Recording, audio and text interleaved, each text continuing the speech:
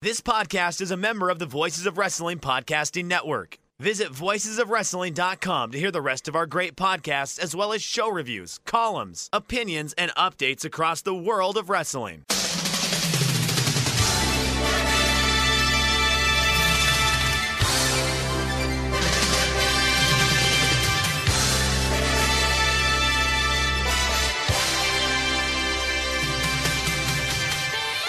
Hello everybody and welcome to a very special Super J Cast, a live face-to-face Super J Cast with Joel Abraham, joined by Damon McDonald in the same room, podcasting together for the first ever time. Yeah, I had to put on pants. I literally woke up. You know what we joke about waking up and doing this show? This was one of those moments where it's like, oh yeah, I remember him saying we had to do a show at 9 o'clock. And I heard something at my hotel door. And it woke me up. I was like, oh, shit, I got to get up. And then I looked at my phone, and I saw Joel. I'm in the lobby, and that was like 3 minutes ago. And I was like, oh, shit, got to get up. Got up, got down here, and here we are. We're in New York City, Joel. Yeah, it's hard to believe, really. It's been an incredible week for me personally, and I'm sure for you as well. We started off on Thursday. We were at the WrestleCon Super Show. We met a lot of friends, a lot of cool people. Got to hang out with our good friend Tom. We met up with Chris Charlton. Had dinner with Chris, which was nice. And hanging out with some of the cool people from Voices of Wrestling. Joe Lanza, Ricardo. Great fun spending time with him. Andrew Rich, John Carroll, Sean Cedar, Taylor, Joe Gagney, Sean Flynn. Which is awesome because, you know, these are people whose work I've admired, and getting to have a beer with them face to face was really cool. I tweeted it out. It's a very much a celebration of pro wrestling. Like whatever style of pro wrestling that you were into, whatever floats your boat, whether that be, DDT or Penis Party or New Japan or whatever. Everybody was here to celebrate their one love of pro wrestling, and that is really cool. You don't run into jerk-offs. You don't run into people that, you know, you just want to strangle, by and large, or maybe a few. But by and large, it's just a great time, and it makes me question why I haven't done it before, and it makes me question why when I do it again, because it was legitimately a fun weekend. What's made it extra special for me, I think, is getting to meet some of our listeners who are a huge part of the show. Like I love that we've got a community of fans and listeners who we all interact together, and getting to meet some of those people face to face was amazing. Is really humbling. Like going into Madison Square Garden and seeing our friend Floyd wearing a T-shirt with our stupid faces on it just blew my mind. Yeah, that was one of those things where I had to step back. You know, I had to look at you and be like, this guy has our face on a T-shirt in Madison Square Garden. It's amazing. Yeah, and Xavier also bringing us some snacks from Mexico, which is very much appreciated. I had to go and buy a separate suitcase to fill that up with all the snacks and crisps that I bought. It's ridiculous. I don't know what I'm going to do with them. It's probably going to take me years to eat them, but I guess I just like collecting them. So the food's been incredible here. I've just had an amazing time, and the wrestling has been the icing on the cake as far as that goes. Yeah, the people are great. It's fun. It's a big city. There's lots to do. You can spend a lifetime in here and not eat at not eat at the same restaurant. It's just one of those things, man. That I love the fact that people can share a common love of what we do. And I gotta be honest with you, one of the highlights was seeing you. You know, and seeing your missus, man, seeing you walk through the bar, I was like, okay, let's do this again. You know what I mean? So it's like, that to me that means, and I don't mean to get old and sentimental and bullshit, but I know, but that means more to me than anything. And there are times where you're in a restaurant or a bar, and you're seeing the same faces that you see in Tokyo. And I told Eric, who was with us, I was like, "This is just like Tokyo." And to me, Tokyo's heaven. And it's not necessarily always Tokyo, the city that is heaven. It's the people around it, So I don't know. That's where I'm at right now. So I like that, and I think we both share the same feelings on that. So you could say the real IWGP Heavyweight Championship was the friends we made along the way. We could say that if you want to. Sure, that's no problem. All right. So I have to check out at 11, and then it is what 9:30. So we want to talk about, obviously, the great weekend of pro wrestling, Joel, that we had in front of us. So why don't you lead us to that path of salvation? Yeah, so it's going to be a truncated show this week. We'll get back to all the usual stuff, the news segments, your questions next weekend, because Damon's got to check out. I've got a 16-hour flight ahead of me back to China later on today. So we thought we would just go through the G1 Supercards and talk about match by match. First of all, what an amazing experience. Just overall, the whole experience of being in that famous arena in Madison Square Garden for a New Japan Pro Wrestling show. And I know for you, historically, having followed the promotion for as long as you have, that was a really special moment for you, seeing the company grow to the point where it could sell out, because it was a sellout. It's a confirmed attendance of 16,534 fans. Madison Square Garden in New York, that's a bit special, isn't it? Yeah, it's, bands and performers and pro wrestlers and you name it know of Madison Square Garden. And it's kind of like you've made it.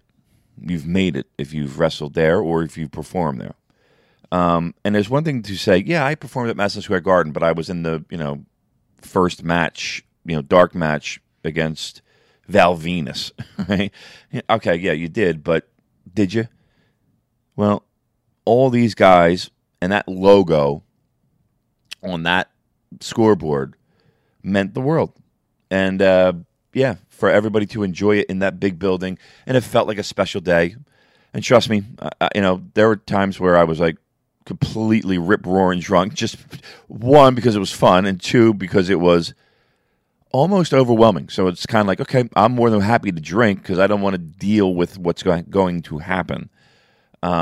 Seeing that logo and seeing those people in the ring and seeing and hearing things that I'm familiar with in a setting like that. So, it was a real special day, and I don't think the value of Madison Square Garden was lost on anybody.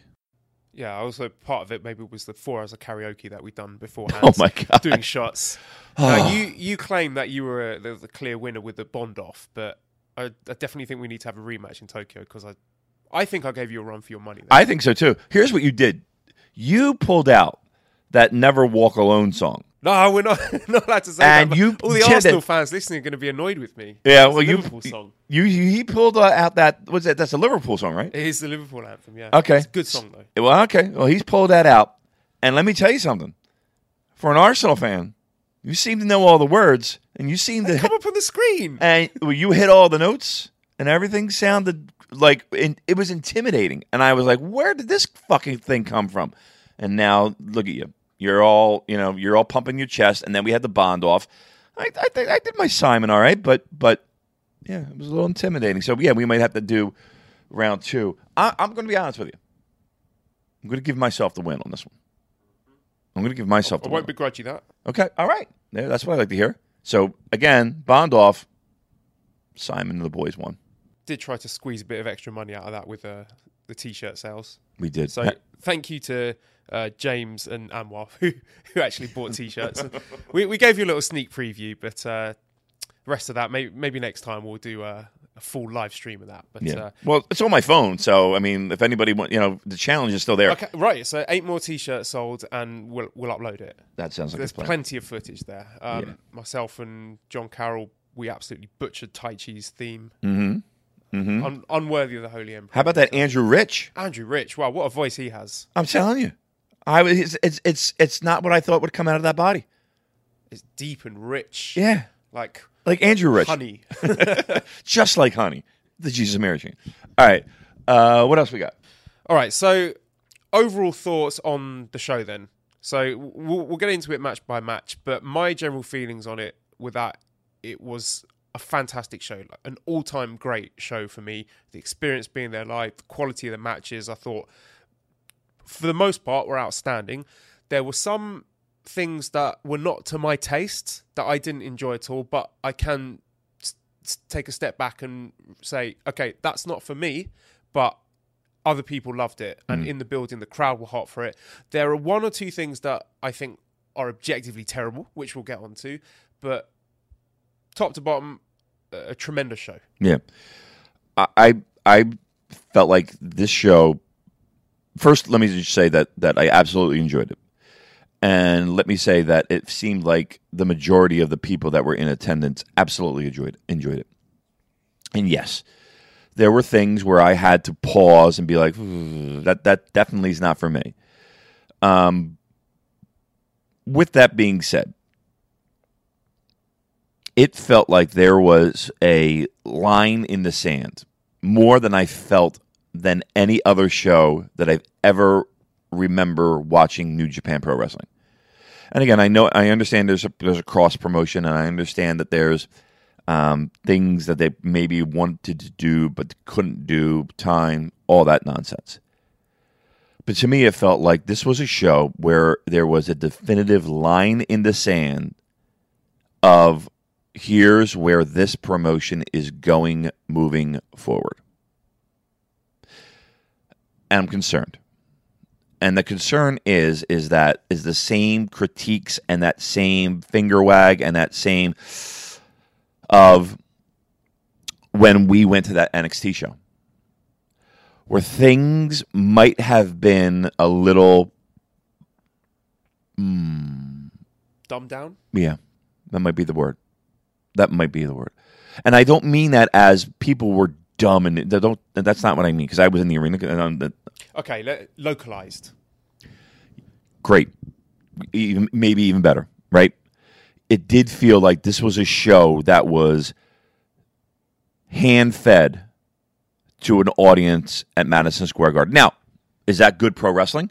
Is that something where it's, okay, we're at Madison Square Garden, we're sold out, let's give the people what they want? I think so. Just judging by the crowd reaction, they seem to eat up every single minute of that. So I think you have to say, if you're just judging by how the live crowd responded to it, a huge success. Again, with the caveat of one or two things that I strongly disliked. And that half of that show wasn't for me. I'm a New Japan Pro Wrestling fan. I like their style, and I think all of the NJPW stuff, they knocked it out of the park. The ROH stuff, I'm not an ROH fan, but that was the nature of the beast. The fact that they managed to get that venue booked was because of ROH, and it's a symbiotic relationship. So obviously the politics involved, they had to have a more or less 50-50 split on how the show and the matches were allocated. The ROH stuff, again, like I say, it's not for me. It's not something I'm interested in. Based on what I've seen today, I've got zero interest in watching any more Ring of Honor going forward. But I'm not going to sit here and say it was a disaster because, again, the live crowd, they ate it up. Yeah. I mean, one of the biggest pops. And I looked at you, I was like, that's the biggest pop of the fucking night. Marty Scurll. You know, it was what it was. But here, even with that being said, I know that crowd was a smart crowd and a crowd that knew their pro wrestling. I don't think it was all, Bullet Club, jacket wearing, vaping numbnuts. I felt like it was, a very smart, intelligent crowd that knew everything that they needed to know. But yeah, I do have that. I did when I walked out of that building. I felt like that was a. Once again, I'm not 100% sure I got that full New Japan Pro Wrestling experience. Yeah, and it wasn't advertised as that, to be fair. So I think if you're saying what was on the poster, ROH, New Japan, you got what you were advertised. So I can't really complain about that. We expected that to happen when the partnership was announced. We had our reservations, and we knew that the New Japan stuff would be great. The ROH stuff we personally wouldn't like, and that's pretty much what happened. Yeah. Again, I think the overriding theme is seeing that logo in that building where I have seen the biggest bands, the biggest, events. That's the building they're playing, and even driving up in that, we're driving up in that big SUV, making us feel, as pimp as we can. Felt special. We get out of the vehicle. We get out of the vehicle and people are like, oh, Damon, Joel, Eric, so we big timed it. All right, well, let's get into the specifics of the show. This started off in a fantastic way with my pastrami sandwich. Oh, that what a looked great. fucking sandwich that was. How much was that? I think it was about $15. That's not bad. For the amount of pastrami that I got in that, I've never had a sandwich like that before. It was stacked. Like, the amount of meat in that sandwich was about as thick as my fists. I was blown away by how good it was. And I got it covered in mustard. So, I wanted to get to the show early because I wanted to watch the six-man, six-lady tag match at the beginning.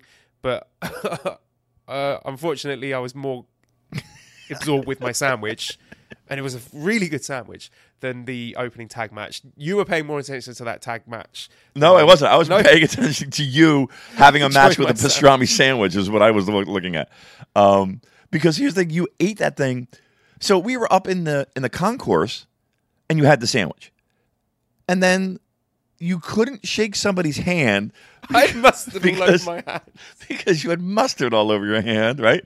And then you went down into your... By the time we got down to our seat, sat down and settled in, you still had this motherfucking sandwich. It was the biggest sandwich I've ever seen. Feud of the night, mate. I mean, I'll tell you. That sandwich. That was a Snooker Roddy Piper feud right there, with that sandwich. Yeah. So to me, match in question with Kagetsu, Jenny Rose, and Hazuki defeated Hana Kimura, Stella Gray, and Sumi Sakai. I'm a huge fan of Hana Kimura, so it was cool to see her in the flesh. I don't have a great deal to say about the match, though. No, I mean, but here's the thing too. A lot of people didn't. Maybe I don't know if they weren't expecting it, or they didn't know what time the show was going on, or they had a battle with a pastrami sandwich, whatever the case may have been. Not a lot of people were sitting in their seats at this point. So I mean, I understand the idea of a dark match and all that stuff, but people, I don't think people realized that match was even coming on. One thing I will say is that it highlighted the talented array of women wrestlers that are at the disposal of Ring of Honor that they're choosing not to use, which is something we'll come on to later. But people like Hana Kimura and Hazuki and Kagetsu, fucking great wrestlers, and they're not being used for whatever reason. I mean, I don't know if there's scheduling issues, but they're not really being used by Ring of Honor. No. Again, we'll come on to that later when we're speaking about the women's match. But it's just to show that the talent is there, and they do have that connection with Ring of Honor, but they're not being used. Move on to the next match then, which was the Honor Rumble. So the Battle Royal was for a shot at the ROH World Championship. So the entrants in order were Kenny King, Minoru Suzuki, Cheeseburger, Beer City Bruiser, Sho and Shingo. So Sho and Shingo Takagi were resuming their long-running feud that they've got going and beating the crap out of each other. Then we got Bushi, and then Yo came out. So we got a little junior tag team face-off there. Raheem Ali, Rhett Titus, LSG. I don't know who that is. LSG? Is that ringing any bells? LSG? LSG, yeah. I'll probably kick myself. I know LSD. I'm not familiar with LSG.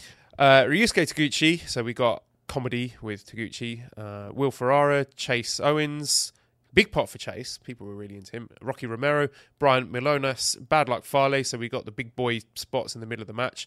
Jonathan Gresham, Tracy Williams, Yoshihashi, PJ Black, who you got mixed up with TK O'Ryan. I did. You say, this vanity searching fuck. Like, it's not him. Why I hate him?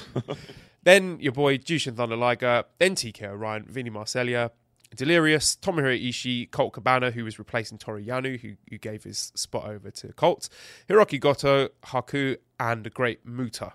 Great Muta. This was tremendous fun. I loved it. I thought it was really well booked. We had nice little stories told within the match. I did say, I don't know if anyone was listening, but I thought it was going to come down to Liger against the Kingdom guys at the end, and that kind of happens. But then we ended up with this tremendous Liger and Muta face-off. And when Muta came out, that arena exploded. Like you say, that's a smart crowd because they knew exactly who he was. But then we had Kenny King running in at the end and eliminate them both. And I don't know enough about Kenny King to say whether or not that's a good move. He's not someone that interests me personally. If he's some great big up-and-coming talent in ROH, then yeah, fine, I can see that's a good way to use him and give him a bit of a push. But for me, it was a bit of a letdown because I was really excited about seeing... I think most people wanted Liger to win, didn't they? Yeah. Here's what I... Like, people are going to argue the old... We're back in... We took a time machine, and now we're back in 1984, where, oh, Joel, that's heel heat, right?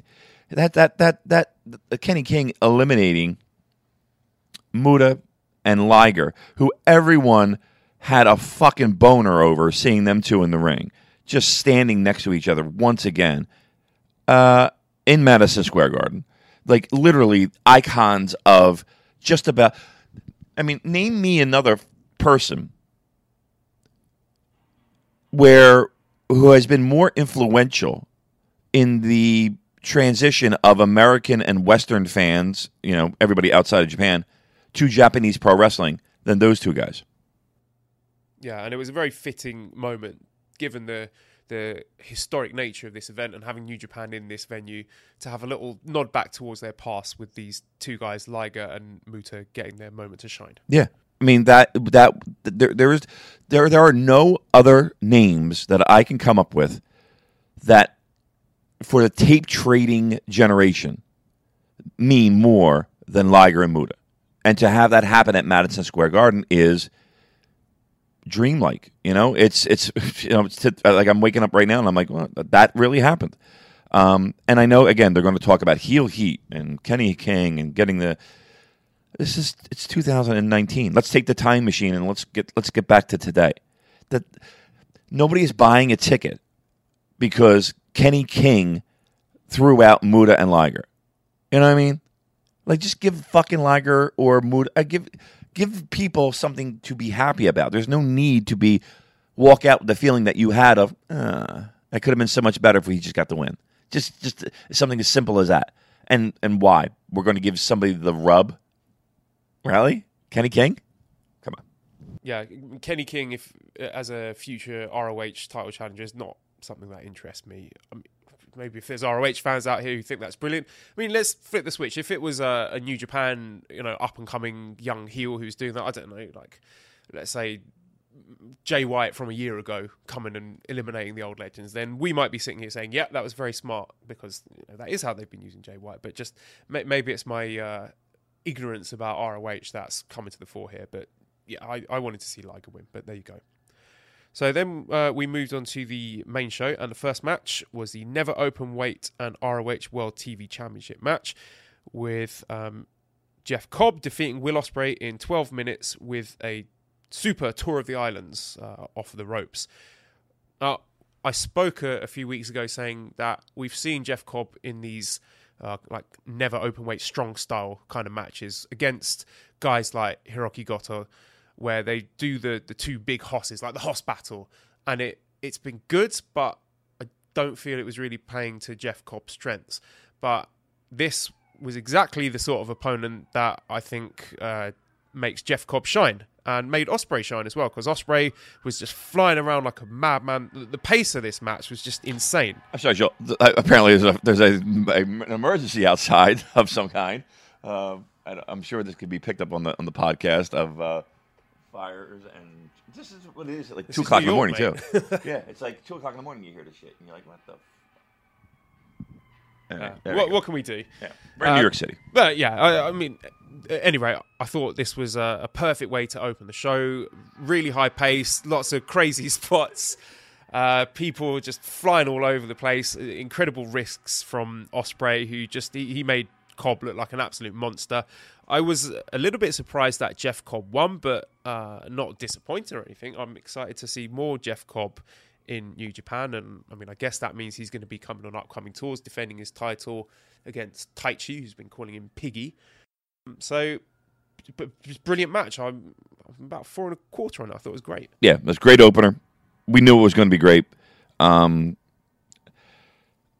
was actually a little bit surprised, and I think a lot of people in the reviews or the previews that I had read were picking Ospreay as well. I don't think there were many people. You could probably count them on one hand how many people thought Jeff Cobb was walking away, never champion, never openweight champion.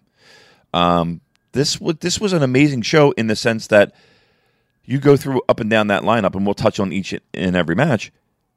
Titles were changing hands left and right. Titles were changing hands left and right on this show. And for a New Japan Pro Wrestling show, that's pretty significant. Yeah, I was in the 4s.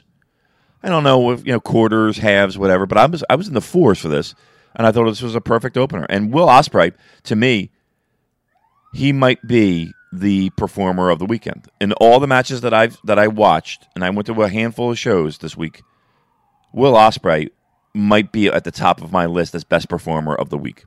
Yeah, he had a terrific match against, was it Bandido in the WrestleCon Super Show, and then the tag match.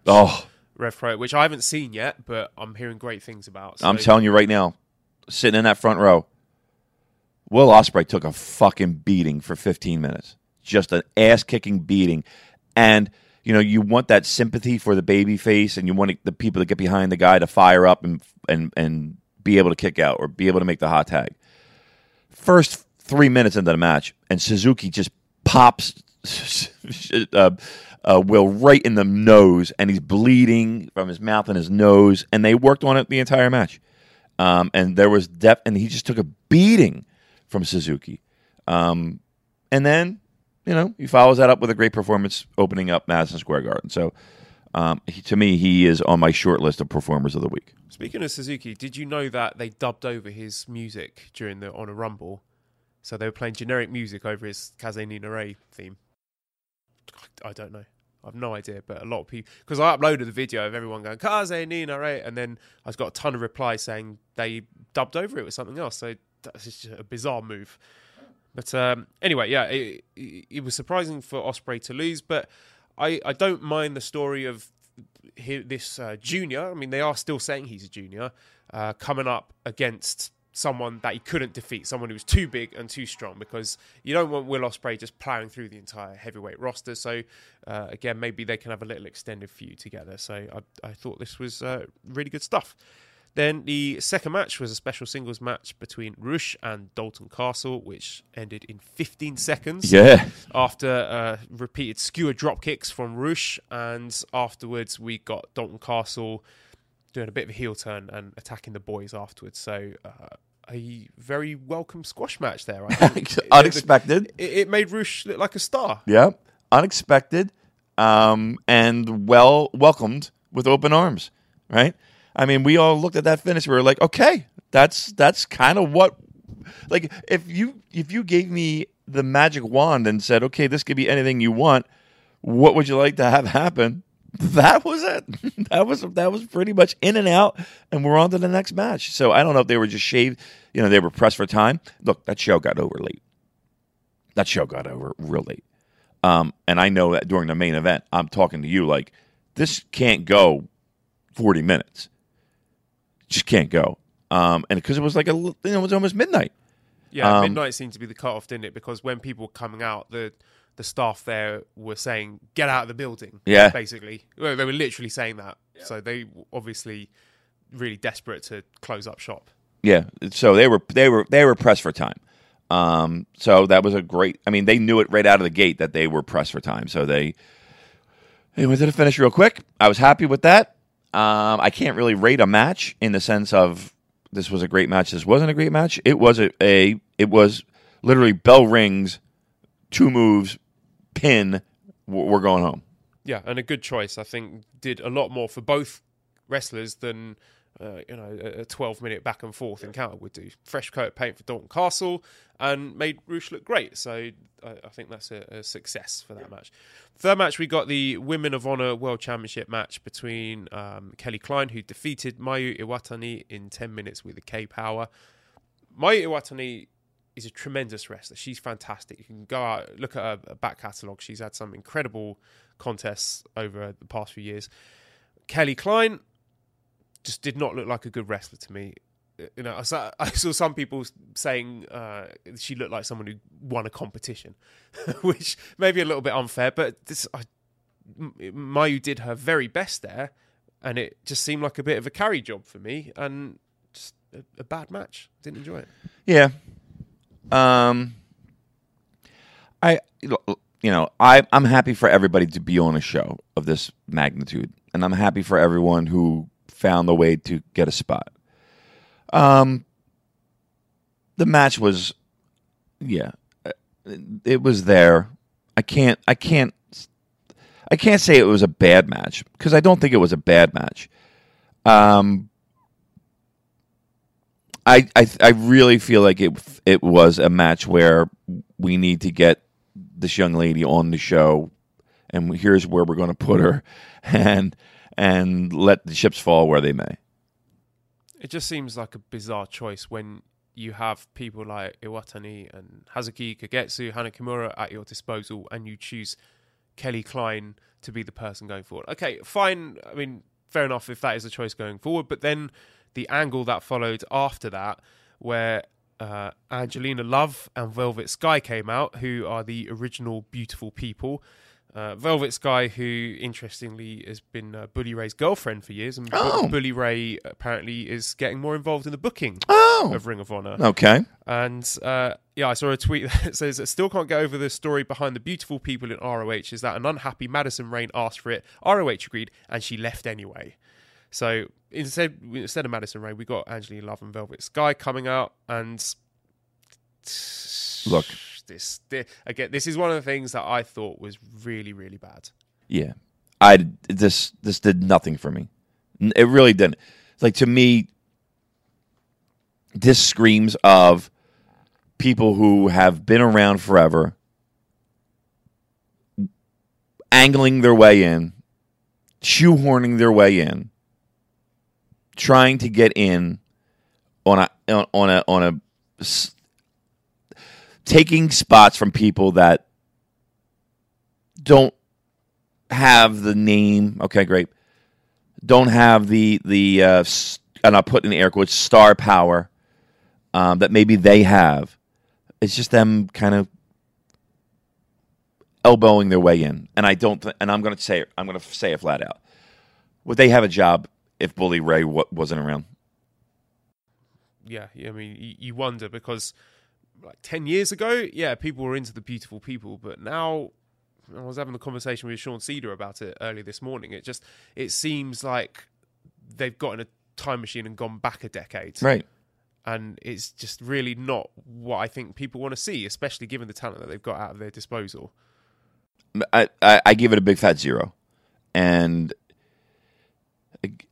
again, I understand that they have somewhat of a name to pro wrestling fans, but yeah, it's like we went in a time machine and we moved back, and not only does it feel like, okay, we've traveled back in time, we've moved back with that. You know what I mean? We've moved back.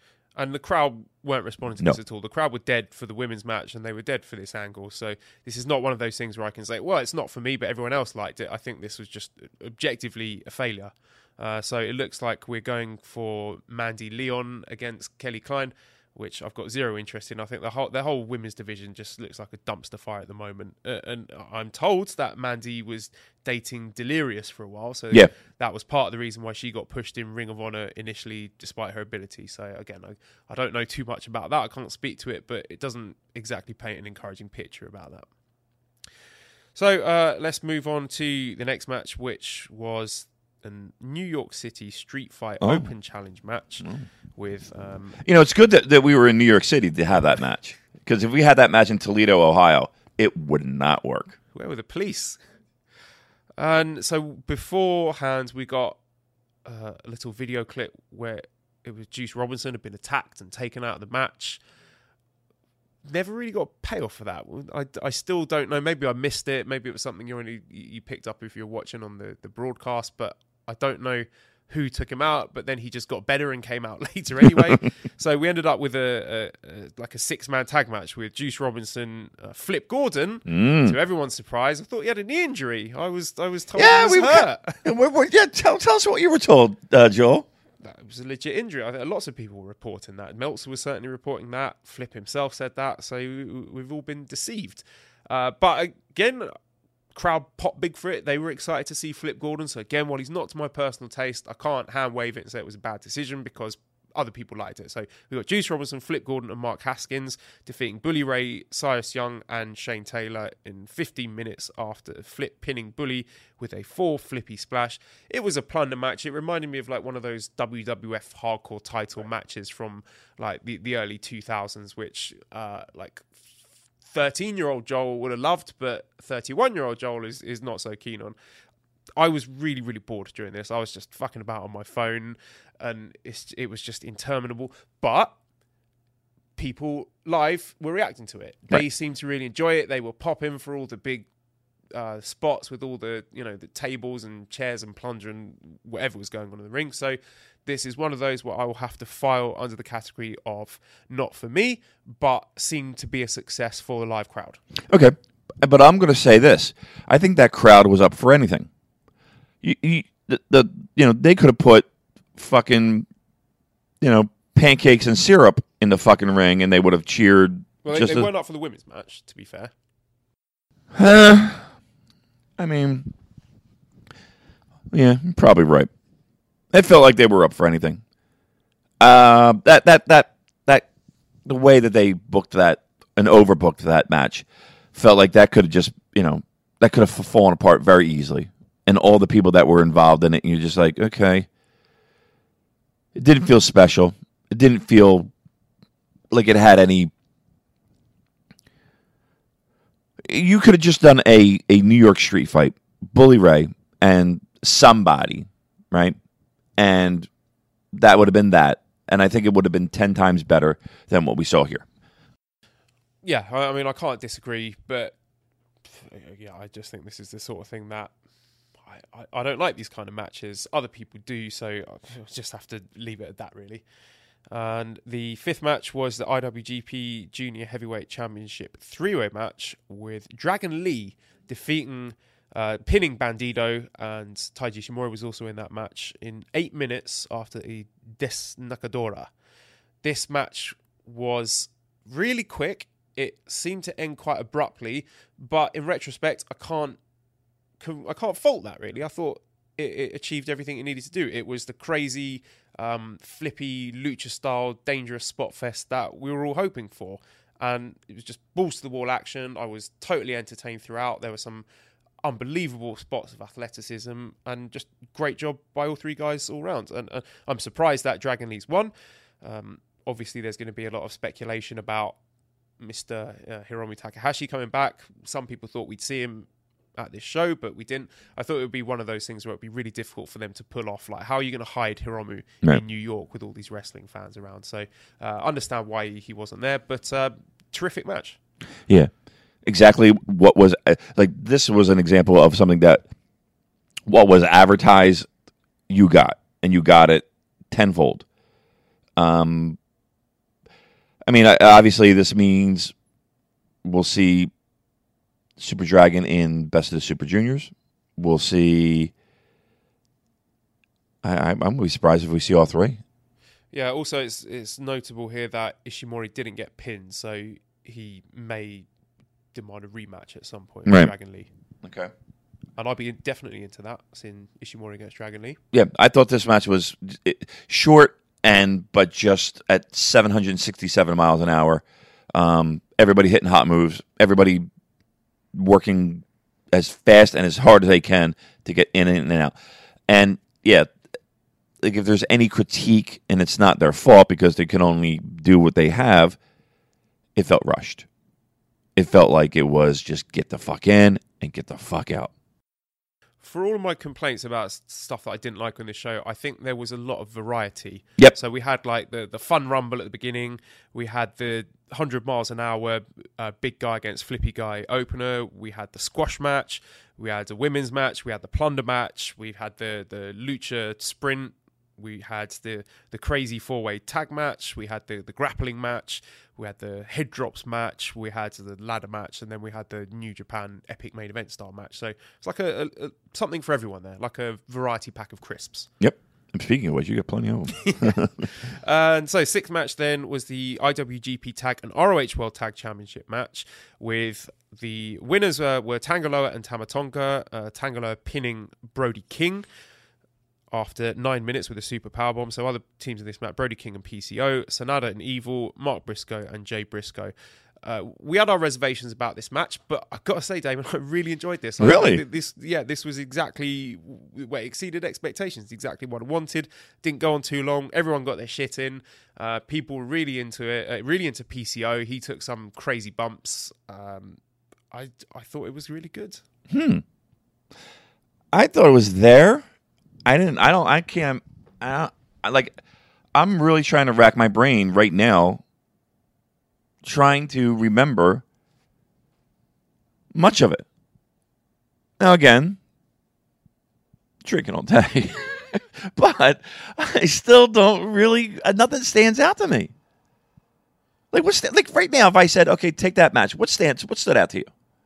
I thought PCO and Brody King stood out. I got into the kind of mini story they were telling there with PCO kind of taking himself out of the match to take out other people from the match by doing really reckless stuff, and then leaving Brody King to fight GOD by himself, which he wasn't able to do. I thought that was pretty cool. Okay. All right. Give me a star. 3.5. That's fair. I was going to go 3. Yeah, I mean, nothing groundbreaking. I will always prefer to have a 2-on-2 tag match, but what looked like an absolute mess on paper, I thought served its purpose and was well executed. Yeah, okay. Now, the big talking point came after this match. So we had Toru Yano stealing the IWGP tag team belts, but then we had Enzo Amore and Big Cass. Say that again, just so it's clear to everybody who the fuck we're talking about here. Yeah. WWE rejects. Enzo Amore and Big Cass jumping over the railing and running a work shoot angle where we had the Briscoes coming out to fight them. No security, which that was the giveaway that it was a work. It was planned. A bit confusing because the cameras weren't picking up on it at all, and the announcers and the TV broadcast were ignoring it completely. So ROH had obviously worked very hard to try and make this into something that they hope would go viral, because they wanted people to film it on their phones, and the ROH official Twitter account retweeted one of these fan videos. So obviously that was their intention. Now, I thought this was horrible. Shits. I really, really hated it. I've got no time for Enzo Amore and Big Cass. I think it's a really bad optic to have an accused rapist as a new signing for your company. I thought it really hurt the next match, the Tanahashi-Zack Sabre Jr. match. But to play devil's advocate, the crowd seemed really into it. So if the objective was to create buzz and have people thinking, oh, is this real? Is this fake? And sharing it online and having people excited and talking about it, they were successful. Do I like it? No, I fucking hated it. I hate Enzo Amore, and I think it's a terrible decision to be booking him in your company. So I'm trying to reconcile those two things there, because the live reaction to it, the crowd were really hot for it. They were into this. I thought it killed the crowd. I thought you had more people around us kind of like, what's happening? What is going on over there? Who is that? That's Enzo Amore. Who? That guy? Why? Like those were the reactions. And then it was a lot of, right? A lot of, I heard more, and not just from me, from people sitting around. Nope, like there is a huge fucking difference between, and I hate this in 2019, between heat and I don't want to fucking see this person. That wasn't heat. That was, I don't want to see that fucking person. We're not interested in this. What were they thinking on that? And I'm not talking about New Japan. Let's be very clear, because I don't think New Japan had anything to do with this. But what were they thinking? Did you see the video online of him rapping this weekend? He was booed off the stage. Booed off the stage. They were doing delete. He is not a person that, even if, I'm going to be honest with you, even if he didn't have the issues that he apparently has and has had, why would you pick him up anyway? Why would you use him? Why would you give him a predominant role like that? I didn't get it. Yeah, it did seem very sleazy, and I think it's a misstep. I think it's a really big mistake to be booking people like that on your show. But the way I heard it, I thought there was a really big reaction for it. A lot of very loud boos, people chanting "fuck you, Enzo." So whether or not that's going to translate to people, casual fans, wanting to tune in to watch this Enzo and Cass versus Briscoes feud will remain to be seen. Personally, it's not something that interests me at all. I fucking hate it. But let me just say this: he's not been like that. Those charges against him have been dropped. Yeah. Okay. So to be fair, this is not necessarily even about that, right? This is more about just the optics of a guy who just has a stink on him. He just has a fucking stink on him. I don't understand why you would do it. And to me, the crowd didn't react positively, and I think it hurt whatever was following next. I really do. Yeah. So we did get word from Voices of Wrestling that it was 100% a work, and they were told the upper level office pushed for it despite the booking team being largely against it. So word on the street is that this is not on Delirious. This is people above him. Yeah. Really? Mm-hmm. All right. Like Sinclair Broadcasting? Yeah, quite possibly. I got a guy you can sign, Delirious. I watch a little pro wrestling in between my political leanings. How about that Enzo Amore? He seems like a fun guy. He seems like a guy who can get the crowd riled up. Yeah, I can't imagine this ending well at all.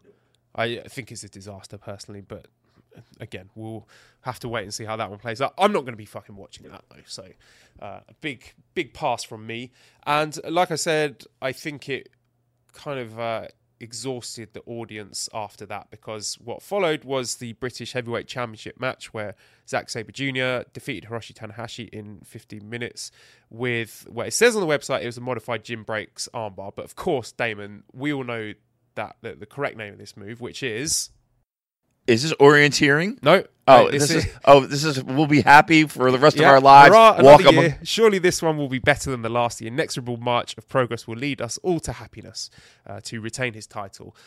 And again, I thought it was a really good match. I think these two have got terrific chemistry. And when Zack locked in the hurrah, another year, surely this one will be better than the last. The inexorable march of progress will lead us all to happiness. There was audible gasp from the crowd when he cranked back the shoulders and everyone went, "Ah!" Yep. I don't know if it was a lot of people's first time seeing a Zack Sabre Jr. match, but just the reaction that final submission maneuver got was just tremendous. Like a great experience being there live for it. But the crowd were dead for the first 5 minutes. They were still recovering from the shock of whatever that shit was with Enzo and Cass. So I think the match suffered as a result. I think it was a bad spot to put Tanahashi and Zack in. Tanahashi was a hero, right? He we talk about guys and walking into that building and getting what they deserve. Tanahashi is one of those guys. The finish surprised me a bit. I'm not going to lie. Finish surprised me a little bit to have him tap out in Madison Square Garden, right? And Zach was on fire this whole entire weekend. He's tapping out everybody. He's having people lose left and right. I like the match a lot. It was, again, this whole show felt like it was, we were pressed for time, and we got to get in, get our shit, and get right out. We can't be fucking dilly-dallying. There is no time to build, and we just got to go and do our thing. This was, not to be a spoiler, this was one of the rare non-title changes. Yeah, we did. We got title changes across the board apart from that, didn't we? We sure did. Yeah. And as we did at Wrestle Kingdom. Yeah. I mean, it's April. We're flipping titles left and right here. Let's move on to the next match, which was the IWGP Intercontinental Championship. Kota Ibushi defeating Tetsuya Naito in 20 minutes with a Kamigoye. This was my match of the night. This was fucking excellent. This was everything you hoped it would be. I thought it was better than their New Japan Cup match, which I already thought was a great match. These guys went out there, they killed each other, they told their story. It was built nicely upon spots that they'd done in the previous match, where the second rope powerbomb was previously counted into the driller onto the side, the hardest part of the ring.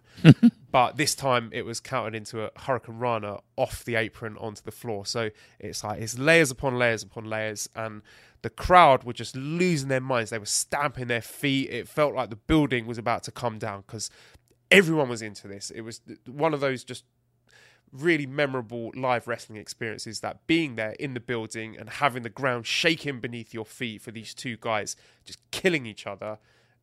I will never forget that.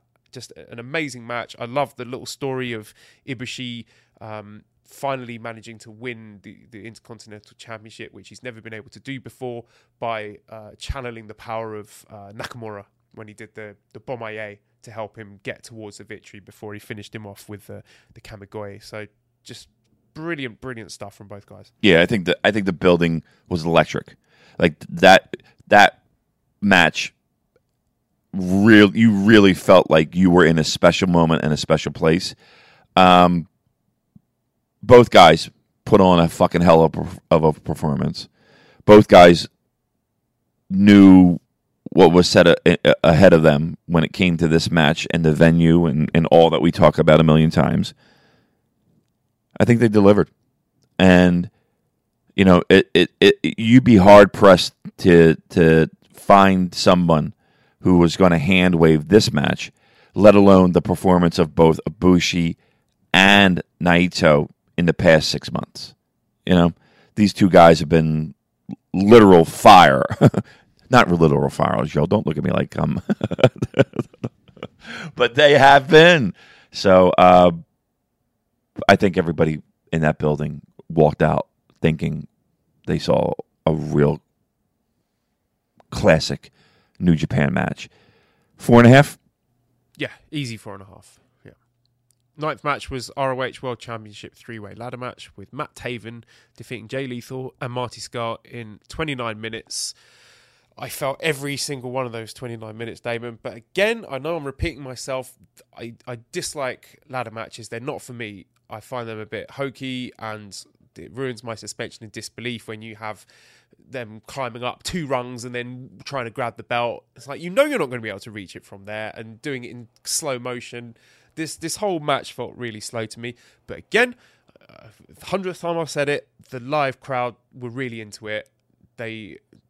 People enjoy ladder matches. What can I say? They're formulaic for me. Every time there's a ladder match, they just run through the exact same spots. I'm bored of them, but the live crowd weren't. So again, I'm struggling to reconcile those two things. So again, this is going under the category of not for me, but successful for the live crowd. Now, I think the interesting conversation point here is the winner, because I think a lot of people expected Marty Scurll to win, and we know that he's leaving the company. His contract is coming up soon, but I think a lot of us expected that Marty would win it, and then he would be the one to pass the belt on to the next up-and-coming star, which, I guess would be Rush at the moment, but it's hard to say. But in the end, they went with Matt Taven. Now, Matt Taven is a guy that we have been quite critical of in the past, but he had some really tremendous heel heat here. And when he was coming out and people were booing him and hurling abuse at him, even when they announced that he was from, is it Boston? Am I right in saying? Yep, Because New Yorkers hate people from Boston. And he was just milking that hate from the crowd. And he just seemed to have that little extra swagger in his step that made me think, this motherfucker's winning this match. And I tweeted out halfway through it, I really wanted to see Taven win just to hear the response. And he did win. And I think it was the right call. Yeah. I would have liked to have seen Jay win for the nonsense, non-pro wrestling thing of, that stupid chant of he deserves it. He deserves it. You know what I mean? Jay living a town over, right? That's the building that he always looked at, and being on the Jersey Independence and the East Coast Independence for years, and then doing Ring of Honor for years, I would have liked to have seen him win. That's the pro wrestling fan in me, Yeah, Matt Taven absolutely has heel charisma, right? He has, and we met a lot of Matt Taven fans as well. Shockingly. And again, I feel like sometimes I'm in a little bubble, and I got my little New Japan, and I stick in that lane, and that's that. And sometimes things outside of that lane, it's easy to dismiss, and it's easy to just, what is this? There were people with Matt Taven T-shirts. With that being said, there were people with Super J-Cast T-shirts, so I can't say everybody has, So, yeah, it was look, he's got his vocal supporters, most of them female, that you hear loud and proud, and good for him. He's a guy that I would not think you would build around, but he's a guy that they are building around. It was Clifton, who we met in the Irish bar before we went to karaoke. He was wearing a Matt Taven T-shirt, wasn't he? And yeah, there were, again, a surprising number of people who were Taven fans. So for me, it was really interesting and valuable to see that within that live crowd, Taven is a person and the Kingdom is an act that can elicit a strong emotional response from the crowd, because you sure as shit didn't see that when they were doing Honor Rising in Korakuen Hall, because the crowd just did not give a shit about that. So I appreciate the fact that this match got me invested in the outcome, if not the actual mechanics of the match itself, because I wanted to see Matt Taven win and hear the response to that, and I thought it was really well done. Yeah, to me, he is a perfect example of a guy who needs the proper environment. Again, you can't put him in Korakuen Hall and get nearly what you got out of Madison Square Garden. Right, he has to be in the right environment. It's got to be set up for him to win, right? In the sense of it's got to be a crowd that's going to be, and you can say that for anybody, but it feels like he can't work outside of that element. Yeah, and also one of the notable moments during that match was when Jay Lethal threw a ladder structure out the ring, and it unfortunately bounced into the crowd and it hit a fan in the face. Did you notice that? Yeah. Well, I saw the scuttlebutt at ringside. I didn't know if it hit him in the face or not. Or I hope everything's okay. I hope safety first. Okay. So by this point, it was 11:15. Yep. Crowd were tired. Yep. I was tired. But we had to G ourselves up for an IWGP Heavyweight Championship match where Kazuchika Okada, the New Japan Cup winner, defeated Jay White to become the 69th IWGP Heavyweight Champion in 32 minutes with the Rainmaker. Now, I think this is a kind of match where I need to go back and watch it again, not at the end of a 5-hour wrestling extravaganza that featured a lot of stuff that I didn't like and I was bored by, because, like I said, at that point I was exhausted, and I don't know if I was in the right frame of mind to appreciate the 35-minute long epic New Japan main event style match. If that's coming at the end of a 2.5 hour show where I've enjoyed everything, then that I can appreciate the build up more. But when you have that, and it is, I don't want to say samey or formulaic, but it's quite idiosyncratic, like the opening 10-15 minutes of an IWGP heavyweight title match. And I think perhaps that wasn't the time to do it. Now, I think it was a really, really good match. And like I said, we'll go and watch it again. But maybe it could have done with being a bit shorter and faster. What say you? I love the match, man. I don't have much to critique about it, to be truthful. And again, you're there live. It is late, and I think it absolutely deserves a second rewatch. That last 5 minutes, man. I was going to say it's like 10 minutes. I mean, they got the crowd back by the end. Yep. Let's be clear here. I'm not saying that the whole thing was a miss. Yep. That was dramatic pro wrestling. The Rainmaker spots, switch, the kick out. So we had Jay White kick out of a Rainmaker, which elicited an enormous response from the crowd. And then there was that moment where Jay White hit the Blade Runner. Yep. And as soon as he hit that Blade Runner, you saw Okada get spiked into the mat. Everyone was like, Yep. fuck, no, Yep. no. Because you thought it was over, because we've been conditioned to believe that Blade Runner equals death. But then you saw, he's too exhausted to go for the cover. So he just used his last ounce of strength to pull that Blade Runner out. But he'd been pushed too long. This wasn't at the end of a 15-minute match like it was at Wrestle Kingdom. This was at the end of 25 minutes, right. and he had nothing left.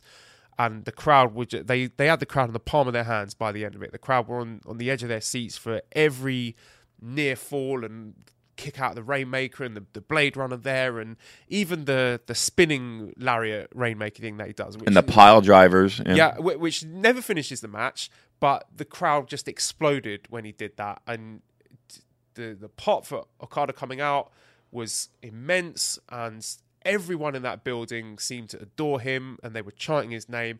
And if the objective is to present New Japan Pro Wrestling in front of a global audience with Okada as your star, then mission accomplished. Correct. Absolutely correct. The only thing missing were Okada bucks and streamers. That was the only thing that was missing. And I'm going to be honest with you, the reason why they didn't have Okada bucks is because the union would have to clean that up. Right. Yeah, makes sense. I don't know if you noticed, someone threw one of their streamers in when there was a kick out at 3 because they thought it was. Oh, that was it. Yeah, I thought that was a really nice touch. Nice, but maybe this was the first time for a lot of people in that building seeing a New Japan style main event. Yeah. So again, everyone was into it, and just a huge success. You went to a couple shows this weekend. I went to a couple shows this weekend. Where would you put this? And again, you saw other things. You've watched. You've dipped and dabbed. You've dipped your toes in other things. Where does this show rank for you? In terms of the whole show, the live experience, this one was the best. But I do have to say, I thought TakeOver had an incredible atmosphere, a very, very special feeling inside that building, because it wasn't, for me personally, like I wasn't that interested in Johnny Gargano or Adam Cole, but you can't deny that was a white hot crowd, and it was deafening inside the Barclays Centre. I had a headache because people were so loud in there. So I think in terms of the crowd response, those two are on par. In terms of my personal enjoyment, definitely the G1 Supercard. I think I will go to my grave knowing that I had an experience at Madison Square Garden. Again, Madison Square Garden is just such a it's such an important venue that like I just can't get over the fact that they were there. So yeah, I would go. That show was probably my most enjoyed show of the weekend. I think NXT was up there, maybe the second one. I think the Rev Pro show was very good. I think the whole entire weekend. I can't, I hate to be the sentimental jerk off. I think the entire weekend was fantastic, and it's going to be hard for me to turn down going to Tampa. Yeah, I'm never going to forget this. As long as I live, just being able to say that I was there in that building, in Madison Square Garden for the first ever, was it the first ever New Japan show? Had they done first ever? Just, I'm almost finding it difficult to put it into words how special it was. And maybe it's one of those things that you won't realise how special it is for another 20 years. Then you'll look back on that and think, shit, I was there. Yeah. I was in that building when that momentous event happened. Because we don't know how things are going to play out. But just for this one night in isolation. Yep. They did a great job. Everyone involved. Ring of Honor, New Japan, all the staff, all the crew. It's a lot of hard work putting that together, I'm sure. And they pulled it off. It was a sold-out building. Again, I spent a lot of time just looking, my eyes rolling around the building, just being like, oh, there's the Mark Messier banner. Oh, there's all the cup banners. Oh, there's, the Knicks players. There's the New Japan logo. Right? And there's a Bullet Club. The graphics come on, and you're like, there's chaos. Why? What chaos logo is here? So just another little thing, having on the screens, they had banners with the title belts on either side of the main screen, which I thought was a really nice touch. And just, again, seeing like the IWGP heavyweight title graphic in Madison Square Garden, unbelievable. Hearing the entrances. I'm not going to lie. Hearing Liger's music, knowing that's it, I was just like, motherfucker, you're gonna get me. And he got me. It might never happen again. This could be it. That's it. Yeah. So, I'm going to give that show a big thumbs up. I think the main event delivered. I'm over 4 stars for the main event. It definitely deserves a rewatch. But as we called it, as we said it, you're going to close with Okada winning that fucking title, and they did the right thing. It doesn't hurt Jay White. Let's nip that right in the fucking bud. He looked like a star coming out. Correct. You're not hurting Jay White. You're not hurting his momentum. You're losing to fucking Okada, who arguably is the greatest IWGP heavyweight champion ever, in the main event in a sold-out Madison Square Garden. You're not getting any of your shine rubbed off. That's not happening. The very fact that Jay White was in the main event, if someone had told you that 2 years ago, you would have laughed them out of the building. Exactly. So don't worry. So if you're a Jay White guy, relax. You're fine. You're going to be just fine. All right. Well, I think that draws things to a close. It does. We'll be back to normal business next week with all your questions. So just thank you again, everyone who came and spoke to us in New York. An amazing experience. I'm never going to forget it. And I'm just almost lost for words. I know. I'm kind of sad because I'm going to give Joel a big hug as he leaves out the door. I'm going to pack in 10 minutes to be out the door, so it goes like I got to check out at 11. But dude, I had a very safe flight. Give my best to the missus. She is such a sweetheart. And look, I'll see you in January.